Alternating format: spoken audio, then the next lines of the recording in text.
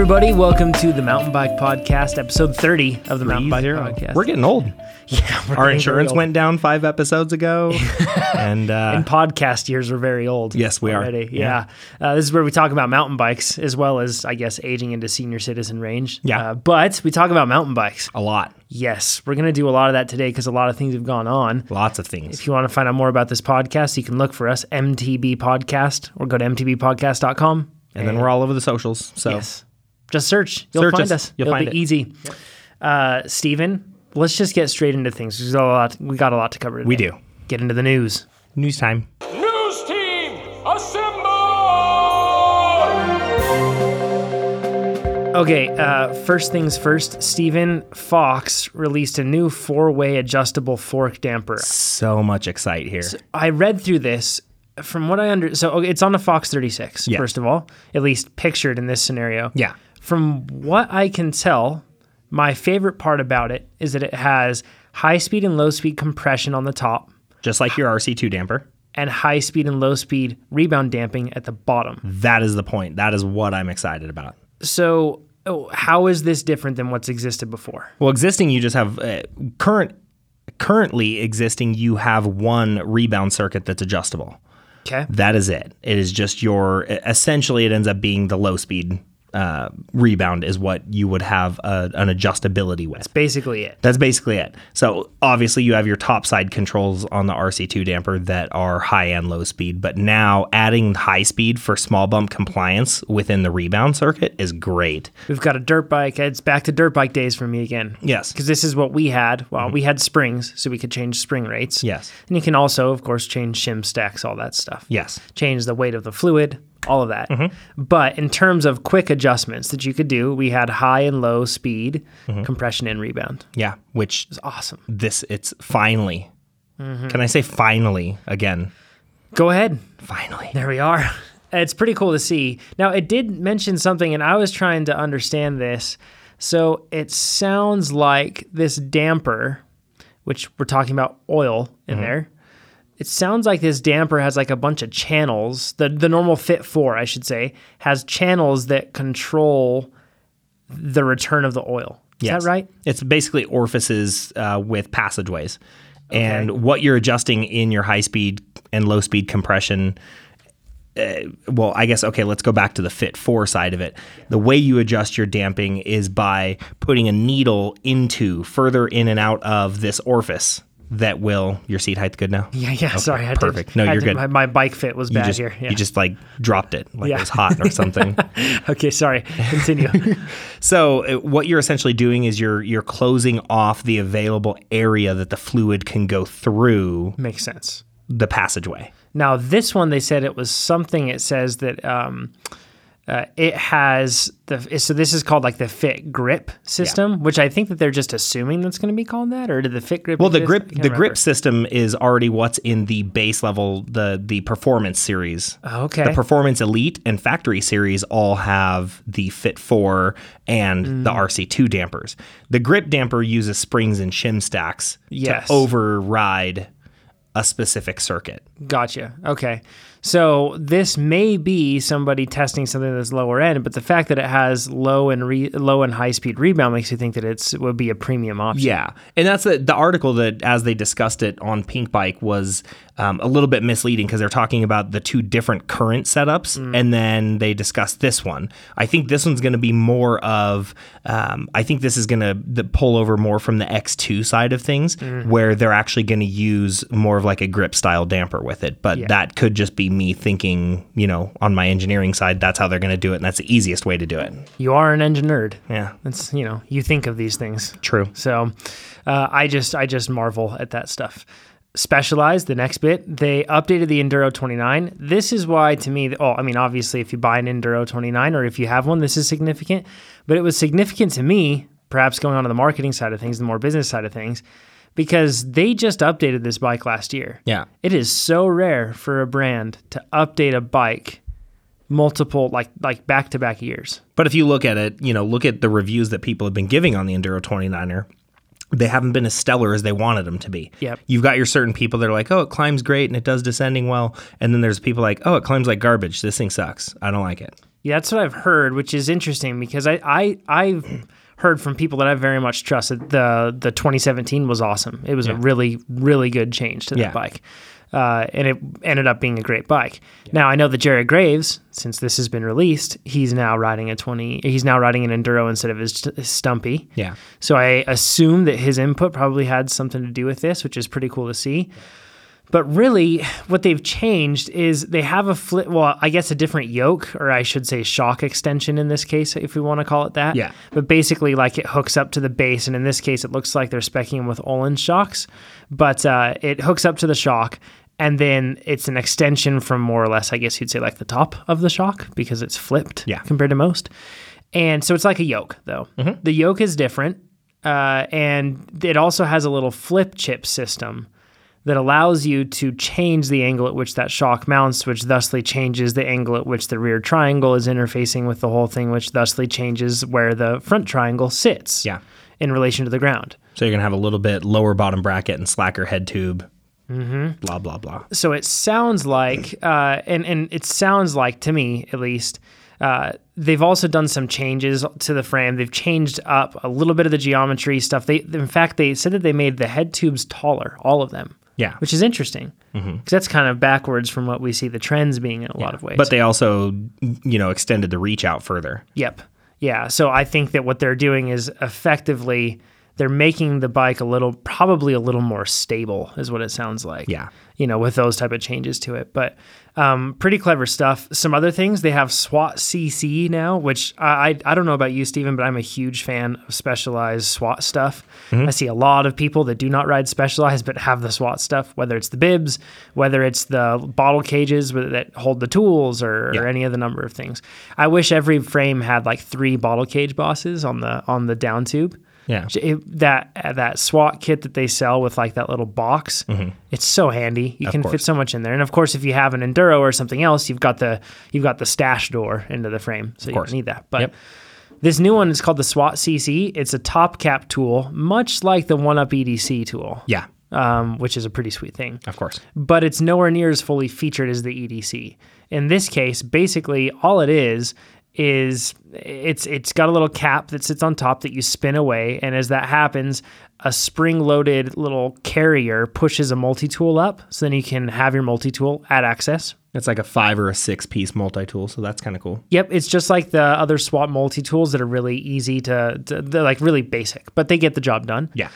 And then if you pull that out further, it has a whole chain breaker system, but much better than their previous top cap one. Yeah. The one thing about this is it certainly is not just because it carries the multi-tool, but it looks heavier just because there's a whole lot more material involved. Yeah. But pretty sleek, very James Bondish to have a little thing that pushes, that stores your tools. But this was the most interesting thing to me about this bike. They changed the command post, which is known due to Art Cyclery, thanks Art Cyclery, as the one that can launch an apple further than any other dropper post in the air. Yep. So prestigious title there. It's quite an award to have. Yeah. Very coveted trophy. They changed the command post.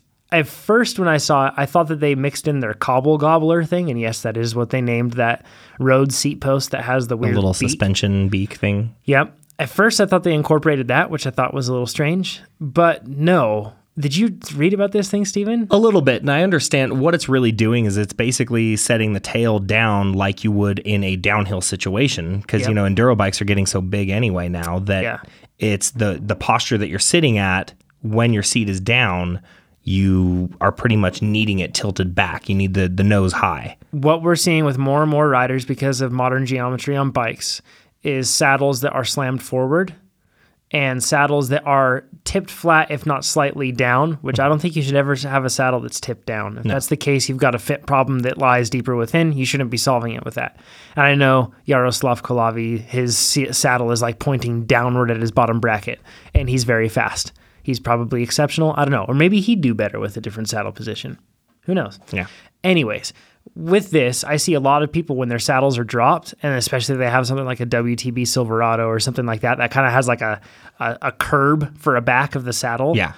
it's like a nasty little step that's just waiting to catch shorts in really gnarly terrain, of course, even though your saddle's dropped. Yep. So this is actually a pretty clever idea. Yeah. I wonder how light it is, but I guess that doesn't really matter.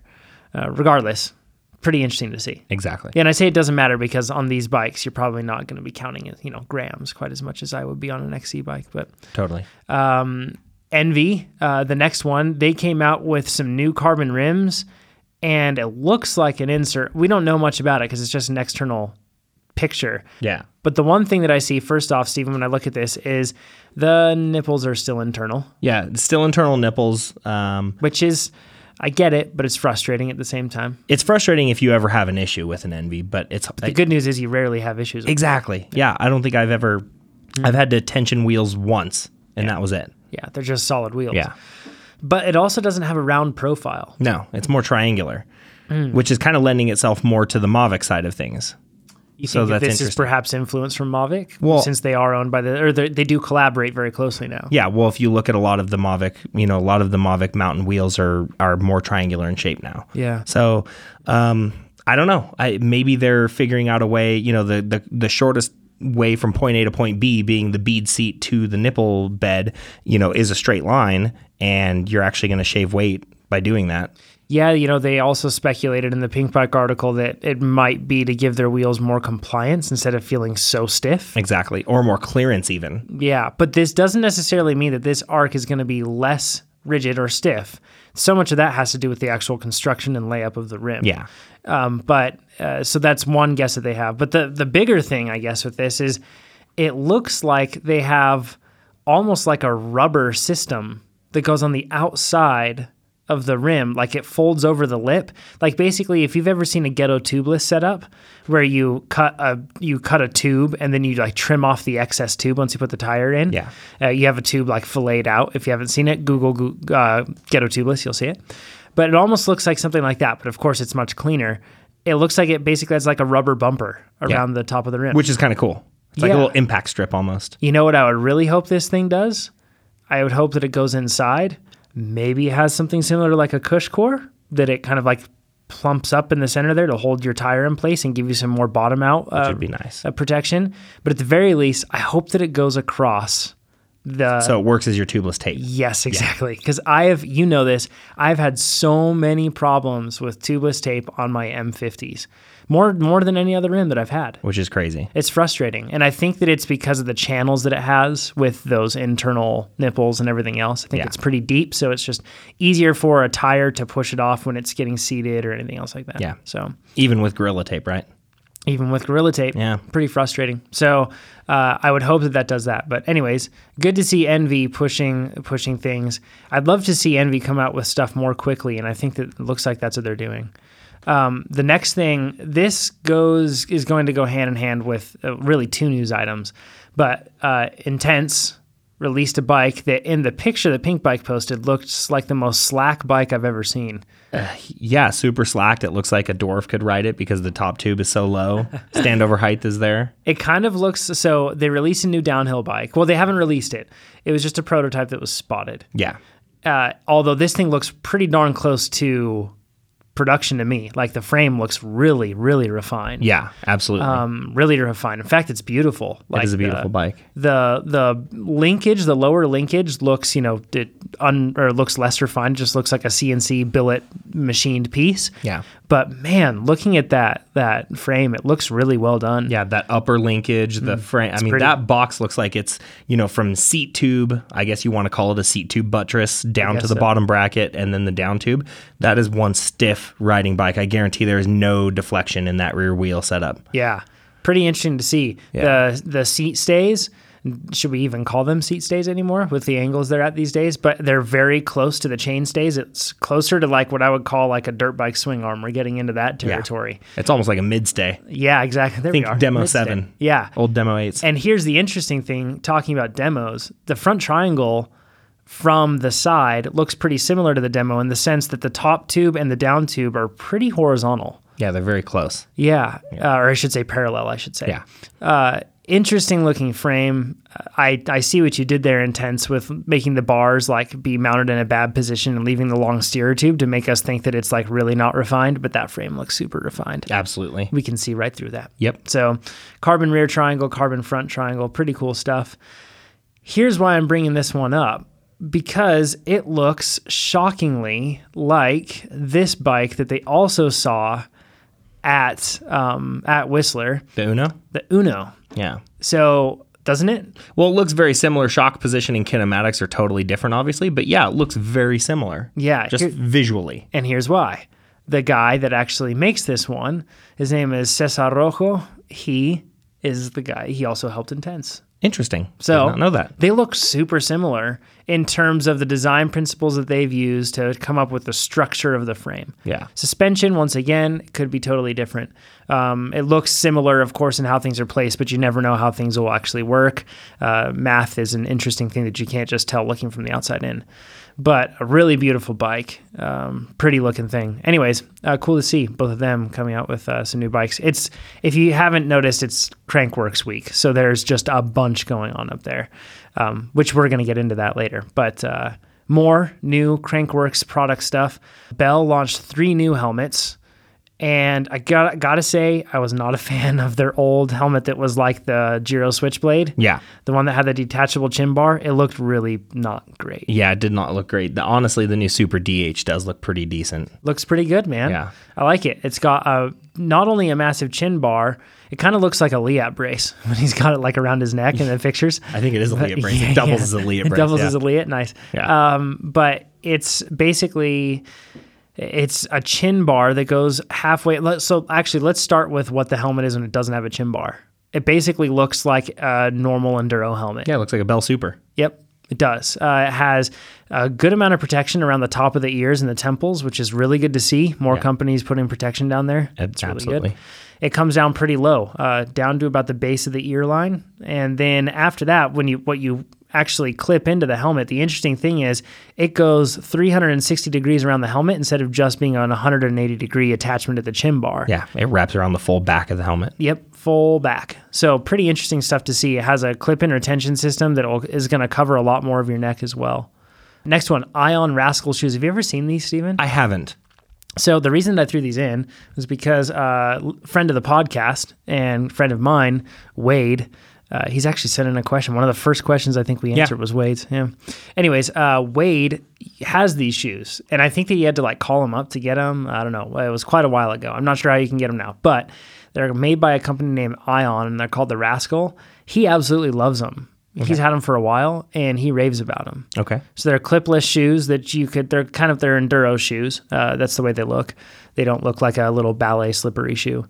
But they have a lot of like rubber in the construction that looks like it wouldn't allow a whole lot of stretch, which I like because you want a shoe that actually, doesn't slide around and let your foot slide around and stretch through there. So, they're solid looking shoes and a good alternative because basically it seems like most people, they consider 5'10", or that's kind of it. And Mavic with the Cross Max and now the D Max Pros. But, and then Specialized with their 2FOs. Like that's like the only shoes that you usually see. Giro, I guess. Giro has the chamber. But the thing is, like, I feel like too many people just say like 5'10" or meh. And it's good to see some more options. Absolutely. Yeah. Yeah. I know the Mavic ones are pretty darn sweet that you have, or at least you're a fan of them. So. Yeah. Raceface, this is awesome. Raceface released some new DH wheels. 30 mil internal width, I believe, on these things.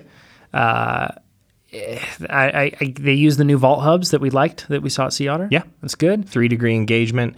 Funny thing here, this is still a 28-hole wheel set, even in downhill. It's pretty gnarly. So that's saying a lot if they're putting Atlas name on it and calling it a DH wheel. That hub is just so massive. It is. The rear hub. But it's pretty darn cool. Makes it for one spoke length all the way around. That's true. Yep. You don't have to have varying spoke lengths. Yeah. And then they made a handlebar in 820 millimeters. Yeah, because now the Raceface Next R is their 800 mil enduro bar. Well, they got to go wider or bigger or do something. Got to. The 6C now comes in 820 mils. Wow. Yikes. So now I have to cut off 40 mils off my bars to put those on my DH or on my enduro bikes. Indeed. one last product thing in the world of I'm not talking about this. I'm protesting right now. No. I know we need your opinions on this. No, This that's isn't- my opinion. Because it matches your shirt nearly perfectly right now. Kinda does. Yeah. And I know that doesn't mean much for those that are listening into a podcast. Yeah, but listen harder. You'll be able to see the shirt. there's a bicycle from a brand named Structure Cycle Works. And they have prototypes and kind of like a concept bike. Doesn't look like it's finalized yet.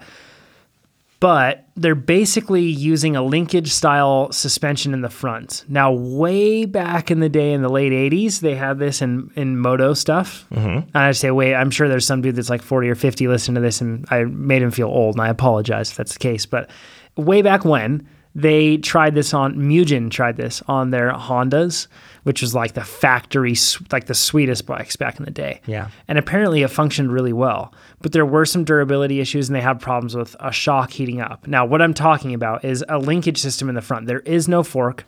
There are no traditional stanchions with a lower and an upper and a crown. None of that. There's actually a shock like you would have in the rear tied to a linkage. It's and a swing arm. It's a sideways front suspension on a car. It is a upper Yeah. lower control arm with a strut. That's is. what this is. Yeah, actually, that's a great point. That's exactly what it is. So think of that sideways, slap it onto a bike, and that's what you have. He's got it set up with a Monarch XX, which I think is awesome. That's funny to see. And he's got it up front.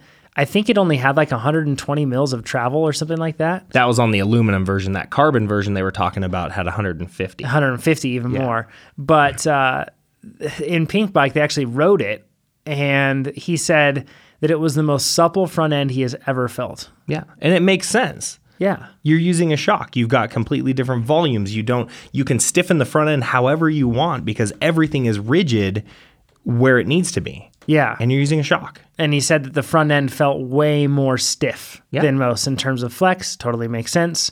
There are more flex points, but you're dealing with, there is no point for like torsional rigidity, right? Or torsional flex, like it's gone. Absolutely. Because You're not gliding on bushings. Yep, exactly. Yeah. So it makes sense. That said, Steven, I wouldn't ride it. why not? I don't know. Because I'm a purist. I already don't like forks to begin with because the lefty just rides so well when it rides well. Yeah. That I just find, Fox and RockShox in general, suspension forks are just subpar in that world. Yeah, I mean, you have a good point. Yeah. Yeah. So, but this is, it's cool. I like it. The engineer inside me is kind of excited about this, but Yeah. it just looks so silly. It looks like if you hit somebody, you would impale them. Yeah. Like what's with the big linkage. V thing out the front, the big linkage thing? That thing's weird. That's the one thing that I think that if you could, it is abnormal looking, but if you could make a linkage style front suspension, but not have it, have a weird looking linkage V thing pointing forward, like a proboscis, or I don't know, change something around on this thing so it didn't look as weird, I bet that you would get a better chance at adoption. Yeah, like that thing, what that's there for is keeping lateral stability left and right so that the whole front end doesn't walk back and forth. It has to be linked somehow. Yeah. It'd be cool if we could have a better system of linking it together, but Yeah. Anyways, check it out. It's pretty interesting to see. Once again, the brand is called Structure Cycle Works. I think it's cool to see something different. Yeah. So now with all of that product stuff more or less out of the way, we'll get into some news about some racing that isn't Crankworx and some other stuff. This was kind of gnarly news. I don't know if you saw this, but Jenny Rissveds, she's an XC racer from Sweden. Yep. She's also the current Olympic champion, Olympic gold medalist. Okay. She's been taking a good amount of time off this year, and I didn't really know why. I heard that she was just rebounding and getting, realigning priorities for the season. I don't know. But it looks like there was actually a reason behind this. So she rides for the Scott SRAM team, the same one that Nino Schurter rides for. Yeah. They're sponsored by Scott head to toe, meaning that they have to Kits, helmets, wear everything. gloves, glasses, all of it. And of course, bikes. Yeah. Now she's signing with the Swedish, or she's Swedish. She's the best mountain biker in Swedish Sweden. Cycling has their sponsorship with POC. Yes. Now here's the interesting. There's so much confusion about how these type of contracts and deals work in the comments. Don't even venture into that. It's a scary world down there. So basically, Swedish Cycling is looking at this as an opportunity to get more money from POC because they will guarantee that their athletes will wear POC head to toe. Yep. They have it in their contract with POC and Swedish Cycling. POC says, cool, sounds good. But the problem is when you have an athlete like Jenny Rissveds that needs to have Scott head to toe, she can't do that. Because she already has a previously signed contract as an athlete with Scott. So it would be her, not only would it be bad form to do so, but it'd also be illegal. Like, In the European Union, it's illegal Yeah. to make her sign a contract of course. to void or An existing negate one. an existing contract. And that would be the same case in the United States. What you would need is you would need a separate contract that you need to sign that would somehow guarantee you some sort of a grace period where you would not need to be under those terms of the contract. Yeah.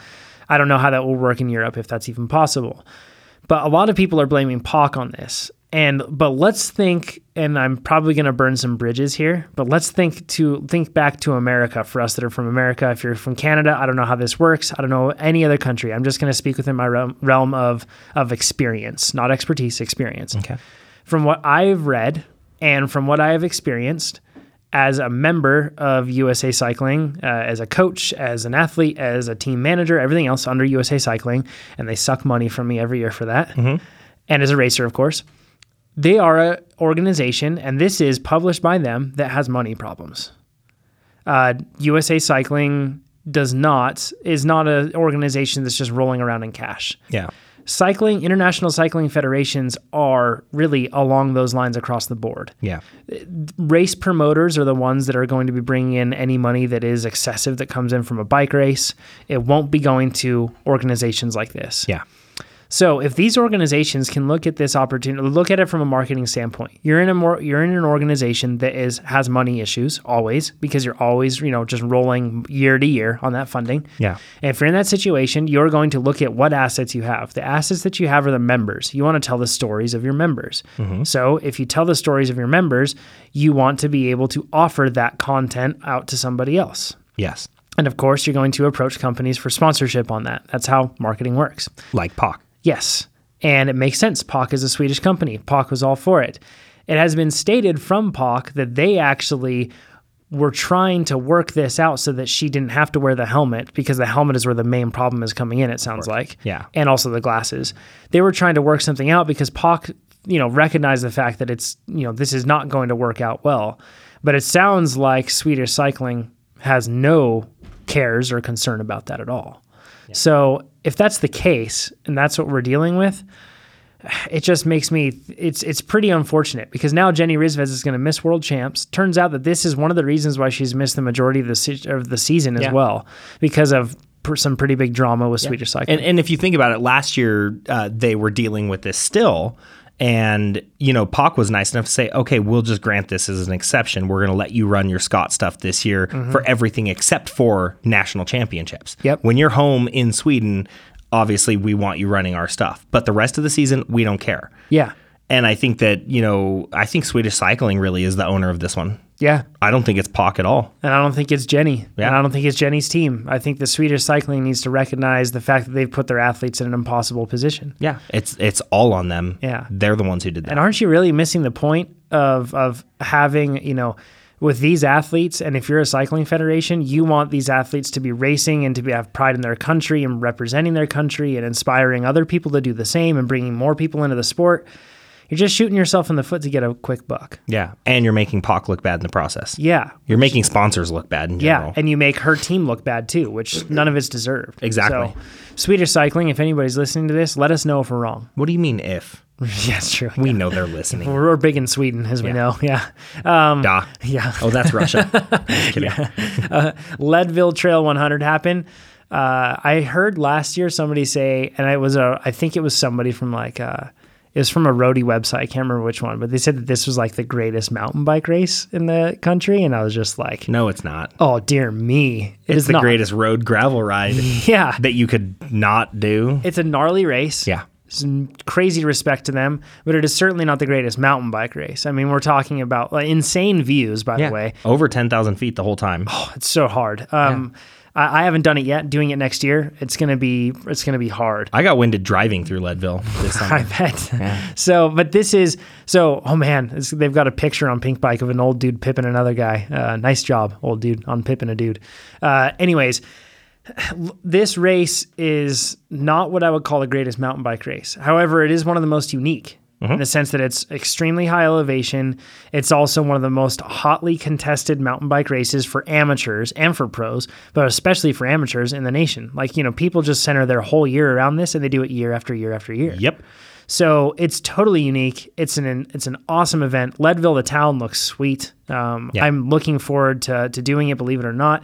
The one thing that it is not is an enjoyable mountain bike experience of single track and raw riding. Yeah. So with that out of the way, kudos, Howard Grotz. You won and came in a few minutes ahead of Todd Wells, which kudos Todd Wells. And Payson McKelvin, friend of the podcast as well. Yep. He got third. Pretty impressive stuff, man. I'm shocked to see that the gnarliest thing, which we'll get into just in a bit, is this is day 1 of 7 for these guys. Yeah. So we'll go into that in just a bit. But top 10 women, Larissa Connors, nice job. She got it. 7:31. Yeah. That's good. Yeah. Andrea Dvorak, she got second, or Andrea, forgive me. And then Ann Perry got third. So pretty awesome. Shouts to a good friend of mine really quick, Lisa Nelson. She got 9th. That is awesome. She holds the women's single speed record, and actually I think held the single speed overall record. I don't know if it got beat this year, but wow, so awesome. Her and Eldon, just the most fantastic people. He's also known as the Fat Cyclist. If anybody's wondering on the internets, you can find him there. But good job, Lisa. You got 9th. So kudos to all of you that completed Leadville. You're all legends. That's a pretty gnarly day. Now, I just want you to know that I had 4 bikes in there that I personally built and maintained and prepped for the race, and not a single mechanical. Attaboy. Yeah. Did you put sealant in the tires? I did. I put sealant for the customers. Good to hear. Yeah. All right. Breck Epic started as well. That looks to be one of my that race is on my list. I think 2019 I'm planning on doing. This is a more epic race than Leadville. It's high elevation. Yeah. You start, I think, at 8,000 or 8,500 feet every day, and you climb up to over 12,000 in some of the stages, just like brutal days. Yeah.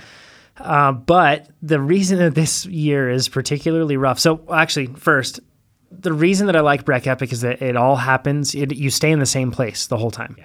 You don't have to travel. It's just loops that extend from Breckenridge, which is cool. town, which is awesome. This race, you can do a 3. You can do all 6, or you can do 3. And you can say, I want to do the first 3 or the last 3, which is pretty cool.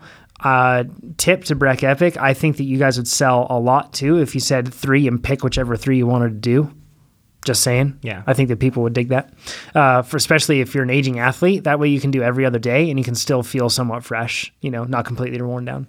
Anyways, the reason this is so gnarly, Todd Wells, Payson McKelvin, and Howard Grotz, after they finished Leadville, drove down to Breckenridge that night and started stage 1 the next day. Yeah. So Leadville was a warm-up for Breck. Yeah. And so Todd Wells got the win on stage 1. Howard got the win on stage 2. Payson ended up having some recurring knee injuries that popped up, or a knee injury and some other stuff, so he ended up hopping out of the race. So good call, Payson, because he got selected for Worlds, which is awesome. Yeah. So good on you for making the smart move. And then Kabush started kind of slowly behind the guys, but he just won stage 4. He's creeping his way up. Yeah. So it's pretty awesome to see. Katarina's still shredding it too on the women's side. Next week we'll wrap up the results from that. But of course. A couple other things really quick. Andes Pacifico Enduro, that 2018 race, that's from Chile. That's in Santiago, in that area. That Enduro race, the registration just opened. This race, I can speak from personal experience. It is such an incredible country. I've lived there. I served a church mission there for 2 years, and it was awesome. An incredible place. And in Santiago, the terrain there is otherworldly. I can't even explain to you the scale of the mountains. If you're into good food, and I'm sure good wine, although I haven't had that, if you're into that, Chile has it in spades, and just good people all around. this event is totally on my bucket list. I want to do this race. I can't wait to do it at some point. So if you're looking for like a big challenge for 2018, this one happens in the early part of the year. I think it's in March or February. Yeah. So consider signing up. It's That would a be killer fall event. and chilly, right? Yes, it would. Yeah. Well, yeah, you're still at that point. Yeah, you're just getting Summer into into the fall. fall. Yeah. But yeah, so late summer, which is a good time to be there.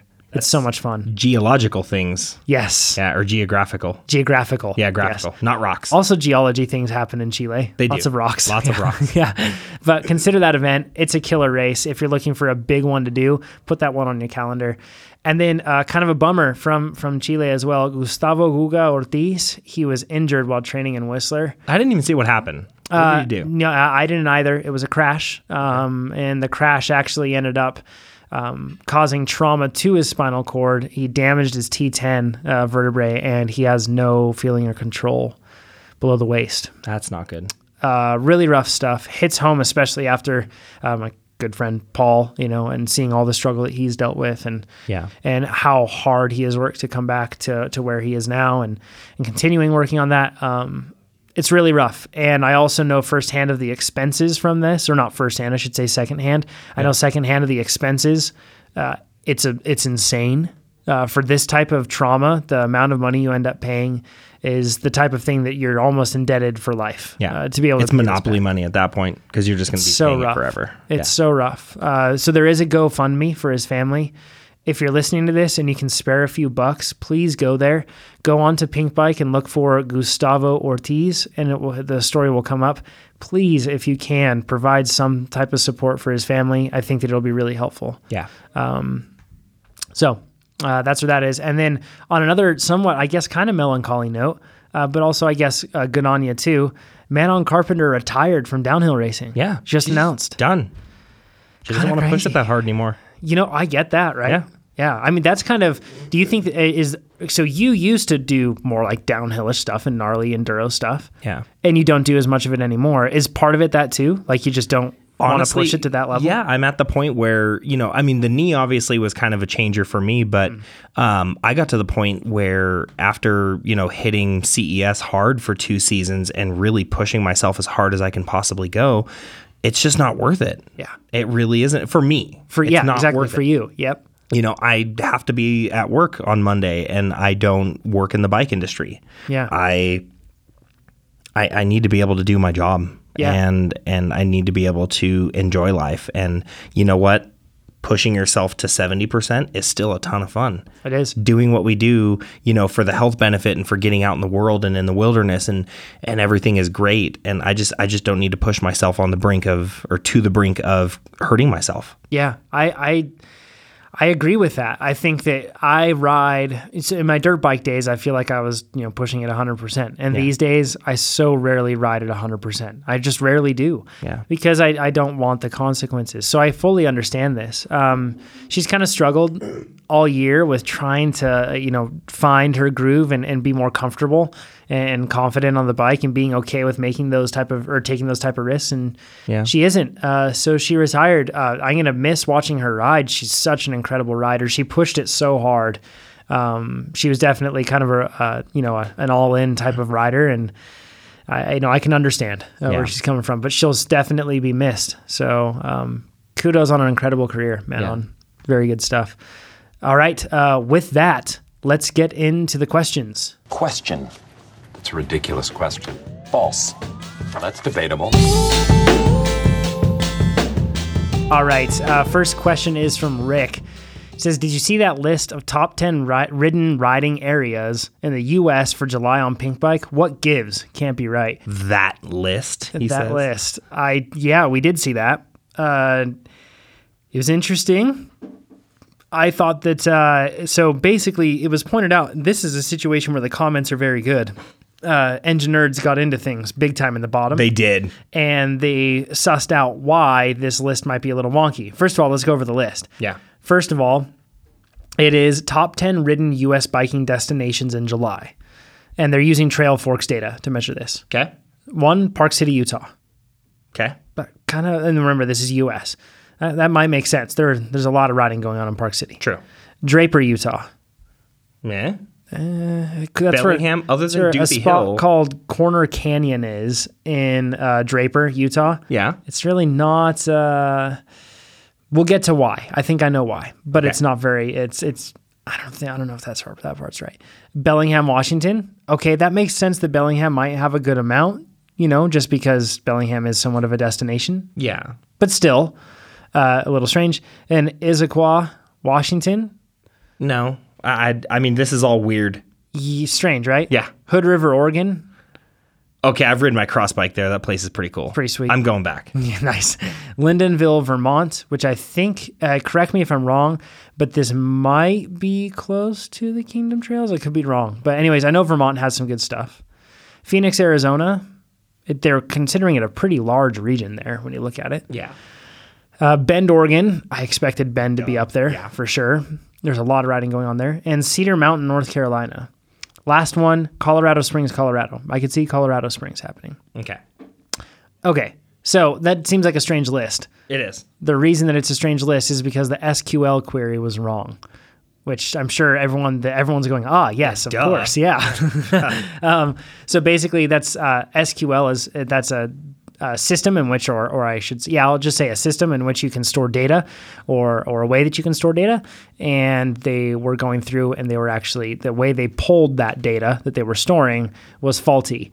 The reason for that is because these trail destinations, all of them share one thing: very short trail segments. Okay. So basically, they were looking for how many segments were ridden. And if you had a trail network with 7 mile long trails, or if like each 7 mile long trail is separated into smaller chunks, like 1 mile long chunks. Then that's 7-to-1 Exactly. ratio. Okay. So you've got data that's very skewed. Okay. So that's why that happened. Gotcha. That makes sense. Yeah. Pink bike. Good job, Engine Nerds, Yeah. for digging into that. Good stuff. All right. Next question comes to us from Jonas, I'm going to say. It might be Jonas, though. Not sure. He says, "Hey guys, love the podcast. Keep up the good work. I have 2 questions for you guys. First off, last Friday I broke my collarbone about halfway down a ride, and I'm off the bike until the beginning of October. Bummer. That's the worst. That sucks. Yeah." He says, "I'm planning on getting a couple appointments of physical therapy when I get the chance, but I was also wondering if you guys have suggestions on how I can work on bike fitness and not feel like I've lost 2 months of exercise when I do get back on the bike." Let's cover that one. Yeah. Honestly, bike and a trainer. You can totally do it with a collarbone. Didn't Chad do that? And Nate did it, yeah. Or Nate did, sorry, yeah. Our CEO. Yeah. Yeah, he did. That's a good way to do it. Yeah. Get a trainer so that way your bike is stable. You don't have to use a lot of your muscles. You'll just be sitting upright instead of leaning on the bars. So your form's going to be a little off, but at least your fitness will be there. That said, something that I think, and Nate might disagree, and I'm sure Nate's listening to this, but when your body is working, it needs to recover from that work. Even if it's pretty low intensity stuff, there's still some recovery involved. And when you're dealing with an injury, the more resources in your body you can dedicate to fully recovering instead of training might be better. And this is why I'm saying that. Let's say that you do just enough spinning to be able to maintain, I don't know, let's say, 70% of the fitness you had, right? But in your recovery, you might push it back, 3 weeks a month or maybe even more because of the fact that you are still doing some training. Yeah. Whereas if you would have dropped off completely, you might have dropped down to 50%, 60% of your training, let's just say your speed being lost, but you would have recovered quicker. So it's kind of you want to make sure that regardless of what you do, you don't put in too much time. Exactly. So want to go easy on it. Also, outside of the bike, you can also just stay active to help maintain aerobic fitness. Simple stuff like walking, hiking, simple stuff. True.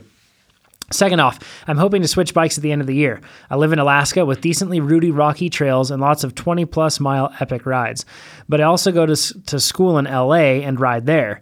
I'm 6'5". That must be a long commute every day. Yeah. Yeah. It's terrible. The Trans-Canada Highway, I don't even know if it's paved yet. Yeah, it's pretty rough.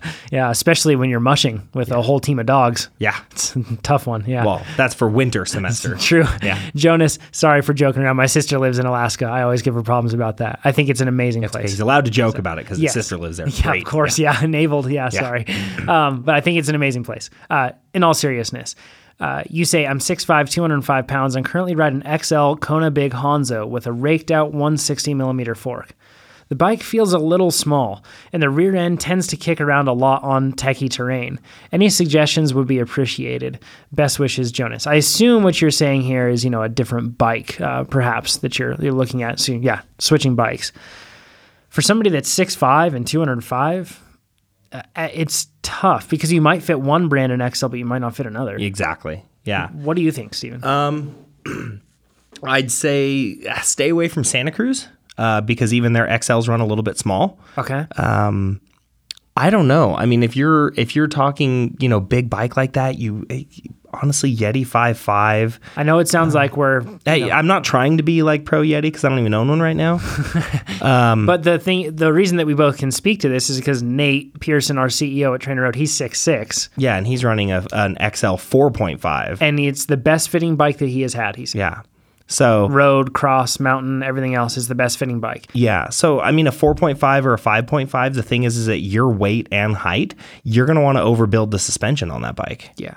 So I would say if you're going to do a 4.5, you need to build it out with a Float-X or a DPX2 instead of an inline.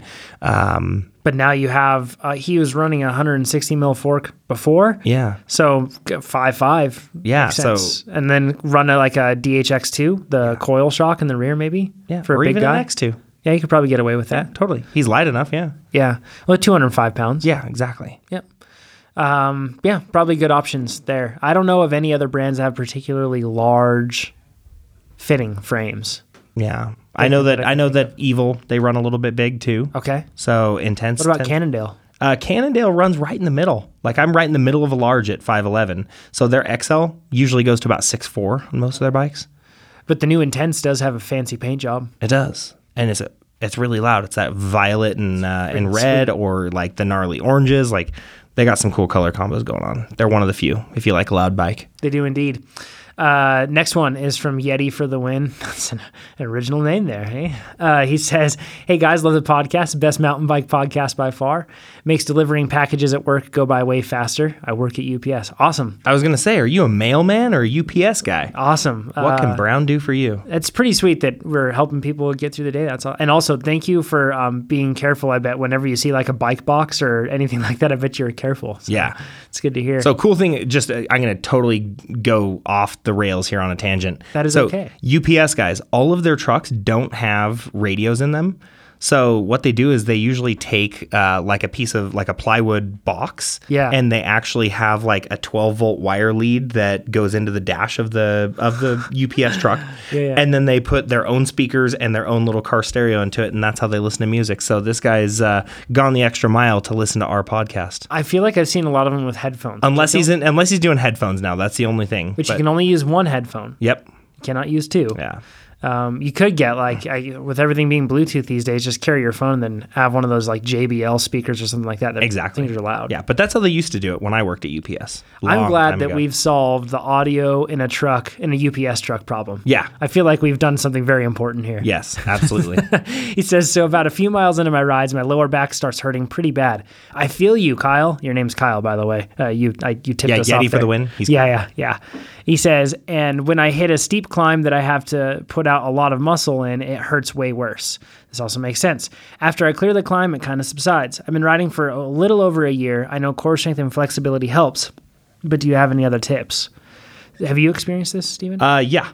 I notice that I tend to do this when I have my shoulders rolled forward, especially on climbs, long sustained climbs where I'm, leaning forward in the bars. Steep ones. Or yes, where long you're climbs, steep climbs, all of that. Forced to be leaning forward. Yeah. Yeah. The reason this is happening is because, a couple reasons. First of all, you're shortening things in front and you're also relying too much on your lower back muscles. So multiple things are tied together. First of all, if you look at your muscles that run down the front of your hips, psoas, hip flexor, everything else, tensor fascia lata, all that stuff through there. When you are bent over like that, they are in a loose state. So imagine take a rubber band and have it fully stretched out. When you're bent over at the waist, bring your hands together, and that's what those muscles are like. Yeah. You're then working those muscles in that loose, shortened state. So what happens is they effectively shorten over time. They become more tight. Now, your psoas, I believe, is tied into the lower, I think it's like 3 or 4 vertebrae in your lower back.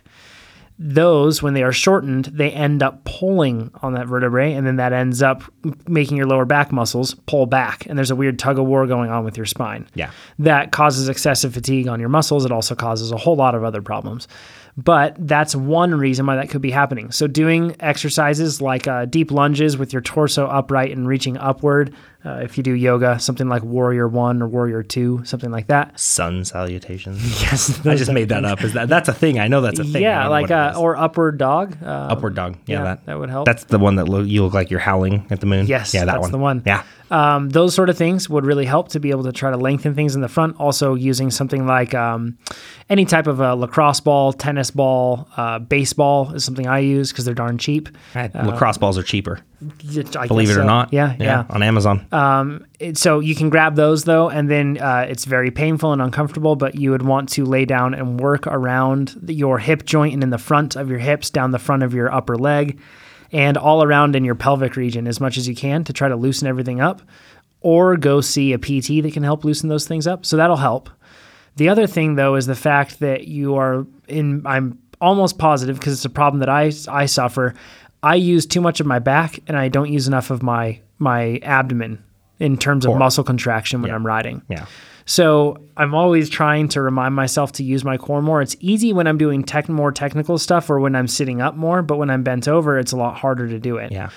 So you're basically using that to stabilize yourself, but you're using your back more than your core or more than your abdomen to stabilize yourself. But another problem is you're having to put out a lot of power when you're climbing, and especially when it gets steep and difficult, like you mentioned. So you're also probably in a situation where you're using those back muscles to actually pedal. A lot of us, if we have everything shortened in the front, it usually pulls things out of alignment, and almost all of us have that because we sit all day, and that causes your glutes to get weak and to be underutilized, and we don't fire our glutes right. That's really common for most people. Yeah.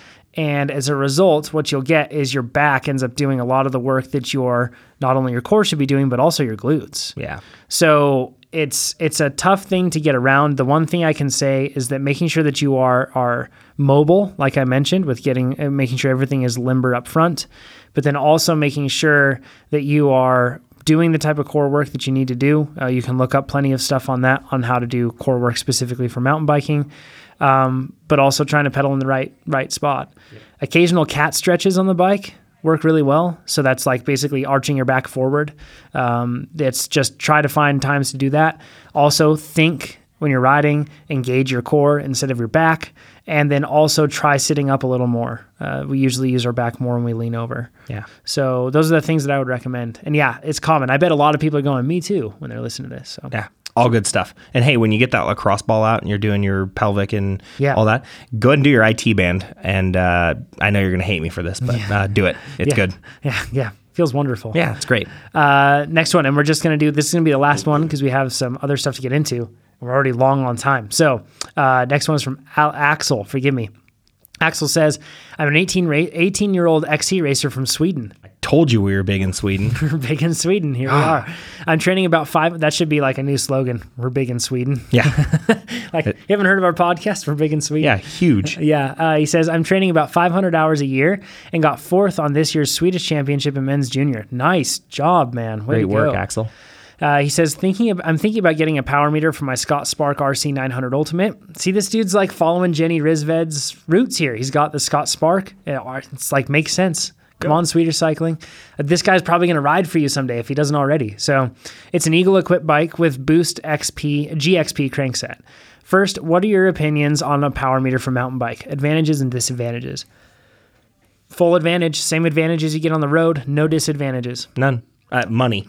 That's it. That's the only tough part about it. Yeah. But as far as people saying that a power meter is less effective or less usable or less valuable on mountain biking, that's ridiculous. That is not the case. Yeah. So that said, it is important to mention the fact that whatever caloric burn is implied, or whatever, however many kilojoules you've burned, or I should say expended, I guess, when you are riding your bike, that is measured through the power meter. On a road bike or in a TT, that's pretty close to what it is in reality because you aren't doing much else with your body. But on a mountain bike, you're doing a whole lot more. So just know that it's measuring power through the pedals, and there's so much more work going on when you're mountain biking, and it doesn't measure that. Yeah, all So the just keep it in smiling mind. you're doing. So much 'cause you're on smile. a mountain bike. Yes, truth. So how to use it best. And then you said, do I think I should get one? Yes, you should get one. How to use it best. Normalized power is a key thing. Just know that it doesn't represent, once again, it will be lower than what you have on the road because you have more zero time, Yep. just because of the nature of descending on a mountain bike. But normalized power is a weighted average of your average power. So the thing that does, or a weighted average of your output, I should say. So forgive me, the way that really informs you better is it takes into account the greater caloric toll that a higher output effort requires, rather than just treating each increasing watt as the same. As you increase and have to create more wattage, each watt becomes more difficult, more costly for your body to make. Yep. Normalized power takes that into account. So use normalized power and then use it for interval training. That's simple. When you do interval training, though, don't look at averages. Take it second by second. Every second, and I would use 3-second smoothing on your data. Every second, try to match your power target instead of looking at your average, because then what you'll do is you'll spend too much time above or below trying to drag your average somewhere. Yeah. Just try to be precise every second. He says, I've looked at the Stages GXP carbon mountain bike crank and the Quark XX1 Eagle Boost crank set. These are the two options I've found. What do you guys think about them? Which one is best? Other alternatives? Can I answer this one? Yes. I don't think it matters which one is best because you're going to be using this to gauge against yourself. Mm-hmm. So really, you don't necessarily want like the best, most accurate crank. You want the one that's most consistent. And I think these are both going to be within 2-3% of consistency. So either one will work fine. Just make sure that the Stages GXP carbon crank is one. I know it's GXP, so it'll interface properly, but make sure that the Q factor is correct on, being for the Boost setup, because the Eagle is totally different than your non-Eagle stuff. So just make sure the Stages is updated for Boost Eagle stuff. And Stages, I use the Stages on my ASR. It's fantastic. I use it on my cross bike, which is a Crux. Fantastic. The one thing that you might have to watch out for, which Stages has done a much better job on their recent power meters, they've made it more low profile. Yeah. But frame clearance on your chain stays. Yeah. Because the crank arm has a little pod on the outside or on the inside of the crank arm, it could hit. That would be bad. Obviously. Yeah. Just tear your power meter right off. Yeah. And for those of you listening at Stages right now, 172.5 hologram SI. I'm going to need one of those in the mail. Honestly, I've used my Rode Quark, and I've even put my Stages crank arm on there. Yeah. The data between the two, nearly spot on. Yeah. Nearly spot on. So the Stages is, and Quark, I know people consider SRM a gold standard, and yes, they are.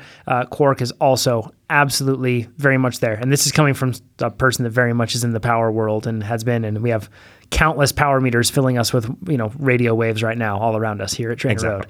So I know that segment really well, and the Stages I think is just as good.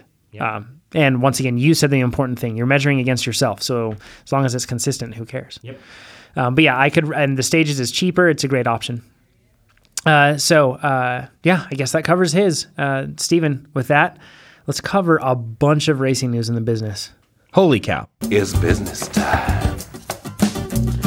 It's business. It's business time. All right, first of all, Crankworx Whistler is happening. It's really the Crankworx to me. All the other Crankworx are awesome, but it's not. It's just not. It's not Crankworx It's not Whistler. Crankworx. This is Crankworx. Yeah, this is real Crankworx here. All of them, and if you're from a different region, your event is awesome. Don't get me wrong. It is. Whistler is just a Disneyland of all Disneylands that if you haven't been there, you can't understand it. It's more the Disney World. Yeah, of Disney World. World. Yeah, exactly. So there's a bunch of racing going on. You can go on a Pink Bike and watch all of it live or archived. It's pretty awesome. Yeah. It's free to watch and incredible racing. The only thing they don't have is XC. I wonder why. They actually should have that. Meh. But then again, there's no XC racing really like right there at the mountain at Whistler. Yeah, I mean, come on. It's Whistler. Really? I still think it would be good. Okay. That was You- a severely dangerous eye roll by Steven over there. You can think all you want. Yeah, he nearly dislocated an eye. That was so. Anyway, I do think it would be cool because XC is getting gnarlier these days, and having an XC race at North Star at Whistler would actually be pretty cool. Absolutely. No, I agree. Anyways, so they have a bunch of racing. You can check it all out. Also, if you want to do Whistler, they had it's cool, like a dirtbags approach to doing Whistler, like doing it on the cheap. They had it up on Pink Bike, and it was a cool thing to see. Two guys, they spent $300, and that was a trip for like 5 days up there. So pretty good. That was the whole trip, $300. So How? The lift ticket's $90 a day. I know. Yeah, they live cheap. That's $270 for 3 days. I know. But they had some good tips. They didn't ride. They only rode the resort 2 days. Oh, okay. So, Okay, well, that's half their budget then. yes, just half. But anyways, they had some good tips on where to sleep, where to eat, all that stuff. Gotcha. So it's pretty cool. Cool. With that said, let's go through some of the results. First of all, dual speed and style happened, and I'm going to use this to kind of go over a bunch of different, or let's go over these different racing formats. So people that are listening that may not understand it, let's say you're an XC guy, or let's say you're an enduro guy and just don't know. We're going to go over all these formats so you can see them, or know what they are. First of all, dual speed and style happened. So that one, Adrian Larone won, Thomas Slavic got second, Daryl Brown got third, and Utah bro Mitch Maropolato, kudos to Mitch, got fourth. He's stepped up his tricks this year to try to not just be fast, because he's insanely fast, but he can also throw some sweet tricks. So that was the pro men results. They don't have the pro women's results up here. I don't think they have them though. They may not even have a women's event with this one. Maybe Probably the case. Yeah, it's a little weird, huh? I know they have the pump track. They do. With The women do for pump track, sure. yeah. Yeah, that's a little weird. Anywho, who knows why? But dual speed and style. Let's cover what that is. Basically, it's like a dual slalom course on steroids. Has big jumps Yeah. and big enough jumps for you to do some massive tricks on. So it's a dual slalom and a slope style mixed together. Yeah, kind of like it. Yes, if they came together, that's what you would have. And then it's a mix of racing and judging. Yes. So slope style is judged, but then something like dual slalom is all off of speed. It's all about speed. Yeah. So in this case, you have speed down to the bottom, and that gives you you have your normal time difference. But then the tricks that you do, you off get of the 2 to 3 judged jumps. kind of like moguls. Yeah. You get judged on those jumps or the tricks that you do. Yeah. And if you do good tricks or they get judged highly, it ends up cutting time off of your time. Yeah.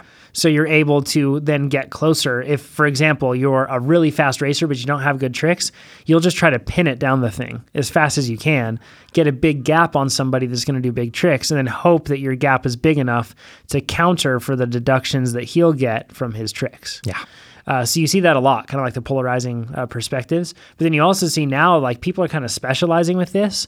They're insanely fast and they're doing really gnarly tricks too. Kind of like Mitch Ropolato and Adrian Larone and all the guys. So really fun to watch though. It's a really cool event. You have just runs coming down constantly. So it's pretty entertaining to watch.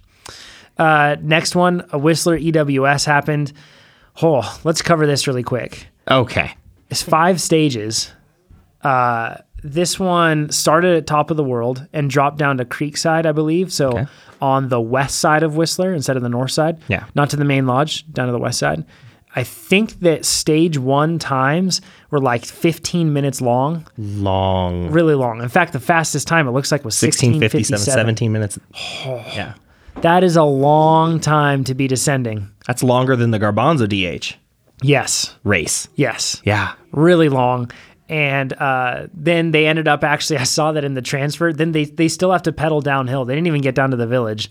Yeah. They could have gone longer, which is crazy. But then they pedaled downhill and then they transferred over to the west side of the Whistler Valley, which some people say the reason that trails exist in the Whistler Valley is because they can't exist in the Whistler Bike Park or those type of trails. Okay.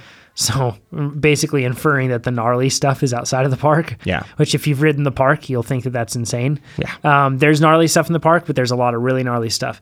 And stage 2 looked like something out of nightmares for most people. Yeah. Absolutely brutal, rough stage. Sam Hill just completely destroyed that day. He did really well. Jesse Melamed ended up winning it. The stage 3 and 4, I should say, they continued on the west side of the Whistler Valley, and they went back over to the Creekside area, took the lift up, and then they ended up taking like somewhat similar to a Garbanzo DH in Yeah. the sense that it, in the directions that it went down. Okay. It worked its way down to the main area at Crankworks. That's where it finished. Okay. Or at Whistler, sorry.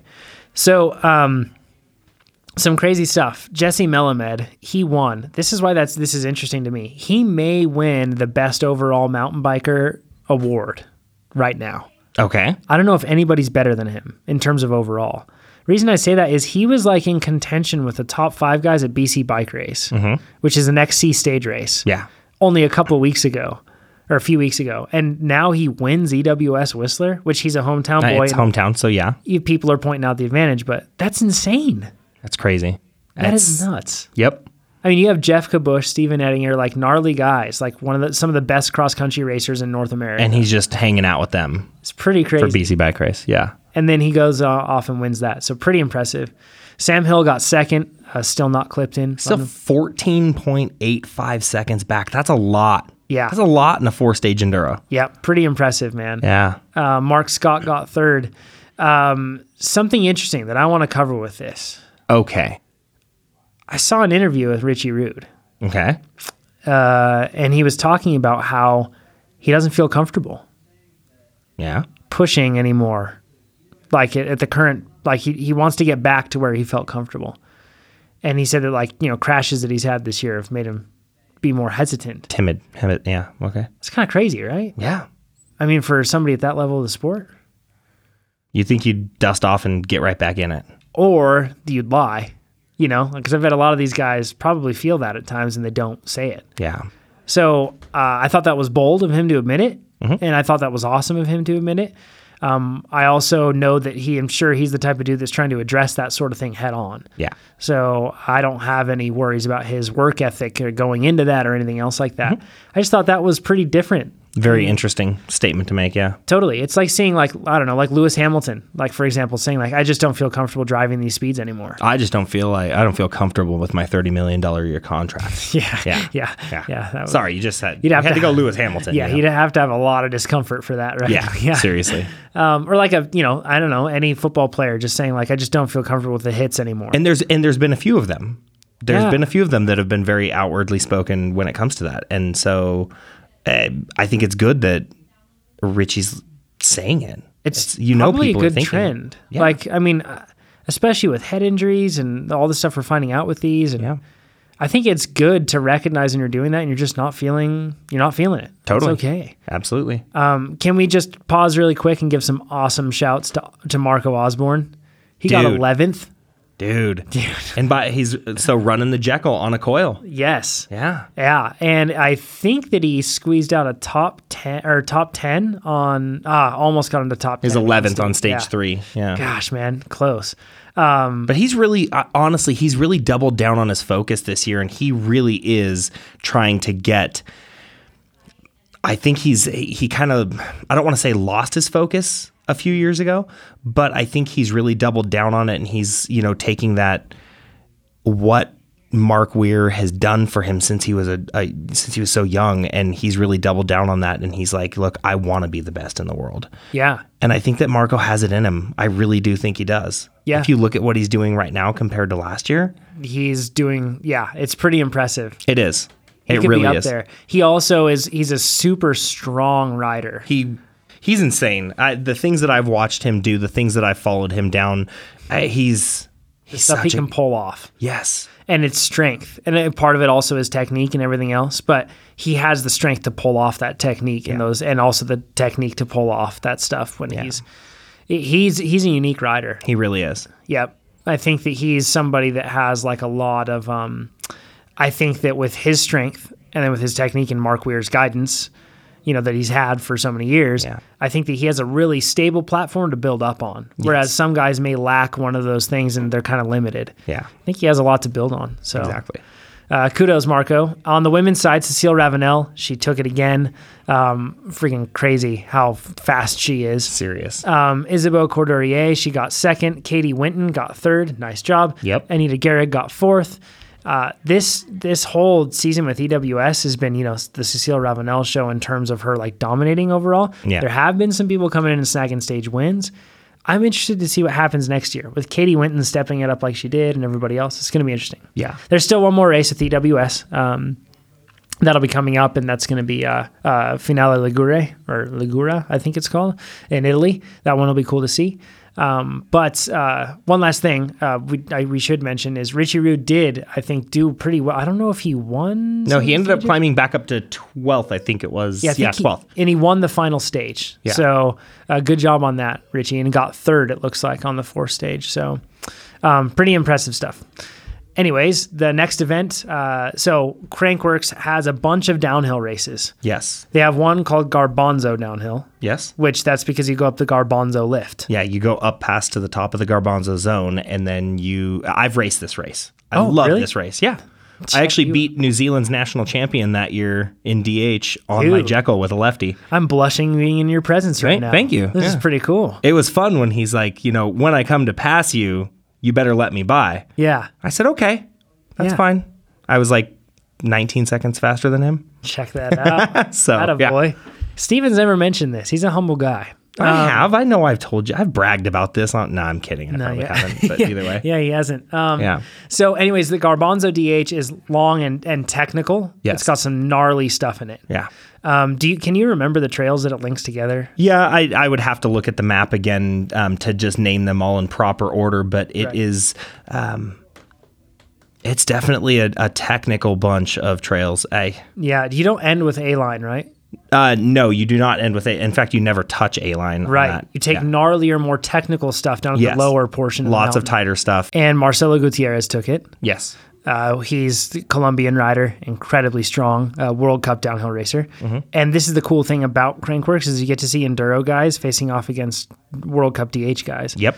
Sam Blankenstop got second. He was not, I don't believe he was I don't know if he was on a dual crown enduro or a dual crown downhill bike for this one. Most of the top guys do because they can pedal a dual crown downhill bike. Yeah. But you get the guys that are faster enduro riders and they might be on a 180, forked 36. I can't remember if that was the case with Sam Blankenstop. Yeah, I don't know. Jack Moyer, he got third, and I know that he was on a downhill bike. Yeah. Eddie Masters, then Chris Kovarik got fifth. Yeah. Here's the interesting thing, and then on the women's side, forgive me, let's cover that first because some of the tech happened on their side, and we're going to get into that. But on the women's side, Tracy Hanna got first on a prototype bike, a Polygon. Yeah. That looks just like the very unique looking Polygon enduro bike they have. Yeah. Really similar.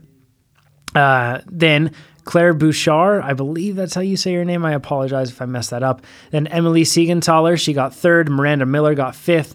And Georgia Astley, she got fifth.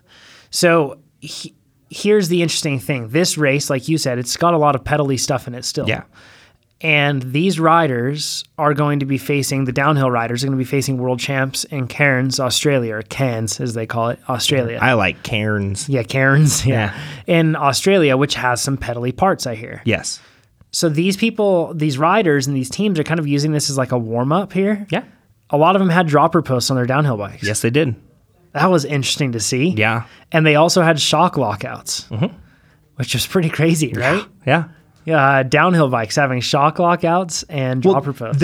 There's honestly in just one of the long pedally fire road sections, it's not actually a fire road. You're basically adjacent to a fire road on it's like a 1.5 track Jeep road. And you can probably save, let's just say I passed the guy on a downhill bike who started 2 riders ahead of me. I caught him in that section and I barely saw him coming out of the corner and I caught him by the end of it. Wow. So there's 20, 30 seconds to make up in that section alone. That's long. If you can pedal. Yeah. Most of the DH guys, like your mid-level guys, aren't pedaling through that. Which it makes sense that Marcelo did really well on that because Marcelo's known for being extremely fit. Yeah. So a really fit rider. Yeah. So that's Garbanzo DH. But then the other downhill race is called the Air DH, and that one is A-line. Yeah. So really common line. It just goes from the lower lift down to the bottom. It is the Park Rat Trail. It's what all of the videos, if you know the Snow Blizzard scene from Unreal, a bunch of that was done on A-line. Yep. Yeah. This one is not very technical. There's one spot where it gets tight. That's pretty much it. Yeah. In the trees. This is really just wide open, 10 to 12 feet wide. Even wider in spots. It's like a Some dirt gets bike to track. 20. It's Yeah, like, 20. Oh yeah, there's like 50-foot wide sections. It's like a massive like boulevard. Yeah. In spots, big jumps, big tabletops almost Yes. entirely, Lots of rhythm and lots of flow needed in this Yes. to keep speed. and lots of pedaling still to be done on this one. Yes. Cody Kelly was doing really well. I thought he was going to win. I was watching the live broadcast for a bit, and then I had to jump off. He ended up getting 6th, so kudos. That dude's style is just so awesome. It would have been cool to watch down A line for sure. Yeah. But Adrian Larone ended up getting 1st, which is crazy because he's our pump track guy. But I guess it kind of makes sense because you said flow is needed, right? Yeah. And if you can find spots to really, pick up time and these little marginal gain spots all throughout, I bet you'll pick up speed. Sam Blankensop got 2nd, Marcelo Gutierrez got 3rd, Magnus Manson 4th, and Kieran McKinnon got 5th. And the women's side, Jill. First, hold on. Okay. Friend of the podcast, Evan Giancopoulos. Yes, that's 8th right. place. Impressive, right? Very impressive. Actually, I don't know if he ended up 8th. He was 8th for a long time. Oh. I think he ended up finishing probably somewhere around just outside of the top 10. Oh, well, either way, It's friggin' awesome. still awesome. Good job, Evan. Really good. So, and if you should look up Evan on his Instagram, by the way. He has some interesting stuff. Him and Corey Sullivan, both of those guys, if you watch that, it's just incredible riding. Yeah. So, good dudes. Check them out. Pro women. Jill Kintner got 1st. Tracy Hanna got 2nd. Vea Verbeek, forgive me, or Verbeek. I don't know how to say that. She got 3rd. Caroline Buchanan got 4th. Makes sense. She's such a ripping BMX racer. And watch for her in the Pump Track Challenge. It'll be coming up. Yeah. And then Emily Siegenthaler got 5th. So with Crankworx, you have all these events. You can go up there for a week. It's going to be the coolest week to spend up there if you're into bike riding at all. Yep. You're going to get to see the best athletes in the world racing all these different disciplines, and even some racing disciplines they don't usually focus in. Yeah. It's pretty awesome. So Dual Speed and Style happened. EWS Whistler happened. Garbanzo DH happened. Air DH happened. Coming up, I think today, this is a Thursday that we're recording this, Pump Track Challenge, then Whip Off Worlds. That might be tonight. I don't know. Yeah. Canadian Open DH. The Canadian Open DH, that I believe is from Top of the World? No, you're going to be top of the Fitzsimmons lift into the Okay. Garbanzo zone, and you basically run down the northeast slope Gotcha. back into the village, and you end right.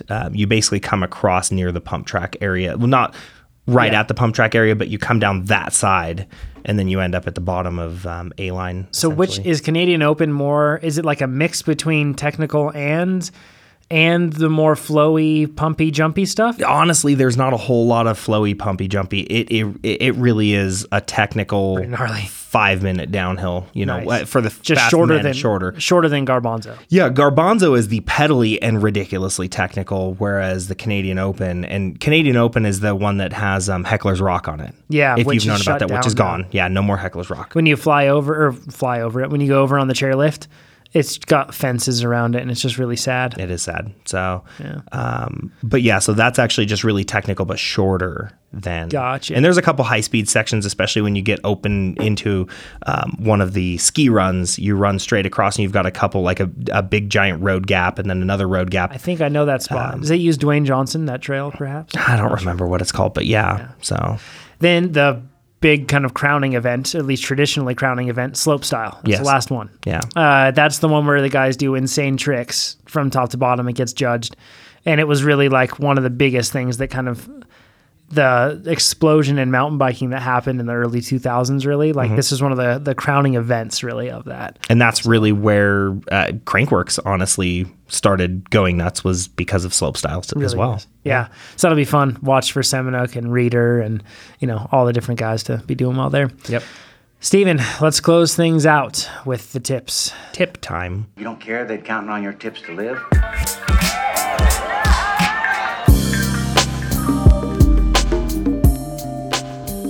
We're going to do something different We are because we aren't going to give two different ones. We're just going to give one. a collective. Yes. IFHT Films. You can look that up on YouTube. And Michaela Gatto, they ended up doing, they did like a short video piece that was pretty funny. It was a music video. If anybody has heard of the rap artist Kendrick Lamar and his song Humble, they did basically their own take on this. Yes. And it's called Ferda Girls instead of Ferda Boys. Yep. And it's pretty funny. Really, I mean, these guys, the guys at IFHT do such incredible, like they're really good with editing. They're good at rolling narrative and storyline and really good footage together. They're really good with that. Yep. But then Michaela Gatto did a good job of going through this, and I feel like she provided like a lot of commentary, some social commentary on the mountain bike world too. Yeah. It wasn't just like a funny video and well done, it also had a message to it. It really did. It spoke a lot of, I guess, just how disenfranchised the industry is when it comes to women cycling and what women really want. It seems like they're pandering to the yoga moms that just want a pretty bike that, you know, is supposed to be as nice as her husband's bike, and she's going to ride it 10 times a year. But it's pink. That's the difference. But it's pink and it's got flowers all over it. So it must be And a it's not- female's bike all of a sudden. And that is what has bothered me about women cycling in general. Not the women themselves, not the cycling themselves, but how the industry approaches marketing to them. And it's sad. It's archaic. I don't like it. Yeah. And so this really was kind of some social commentary on frustration with that. Yeah, first of all, she was talking. You'll see in the video when you look it up. Once Ferda Girls, that's FERDA space girls. You can look that up on YouTube and you'll find it. But the thing about this one is, if you watch it, you have to pay attention to the fact that there are a lot of things that she's doing that she's making light of, or she's pointing out that they suck. Yeah. And there's a lot of things that she's doing that she's pointing out, hey, we can do this too. And we don't need this something, we don't need to be pandered to. Yeah. Like, we're doing things just the same, just as much as anybody else. And it doesn't need to be the whole position of, because basically like marketing in the cycling world for women basically goes, take what we've done with the men and slap some pink on it. Yep. And Treat them with kids' gloves. Let's use the word empowering, but not actually do it. Yeah. So it was pretty cool. Good to see. And I think good job to IFHT and Michaela Gatto for taking some time to actually use your talents to get a message out there. And some of the other videos for that were actually pretty funny, but Awesome. This one by far it actually was the best Yeah, it was. out of all of them. Yeah. So thanks, everybody. Thanks for listening. Enjoy Crankworx and put it on your list if you haven't already. That should be something that's on your list. At least go up to Whistler.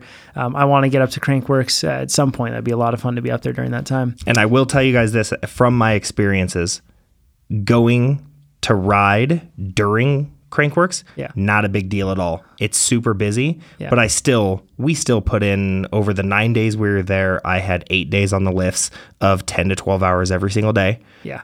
And It's a big mountain. It's a huge mountain. And even when things are shut down for a race, there's so much other trail to ride that you are never sitting there waiting for more than 10, 15 minutes in line for a lift. And it goes quickly and you will get plenty of miles on the mountain. Oh, yeah. So if you want to go to Crankworx, but you also want to make a trip to go ride, do it all at once. Yeah, it'd be a good one to do. It's a good time. All right, everybody. You can head over to mtbpodcast.com, submit your questions, share things out with your friends. Please submit the questions so then we can get some more for next week. We didn't get to them all this week, but we're going to try to answer more. So if you've had one that you wanted to get answered, now's a good time for next week. And we'll be back then to talk to you. Thanks all. Have a nice day.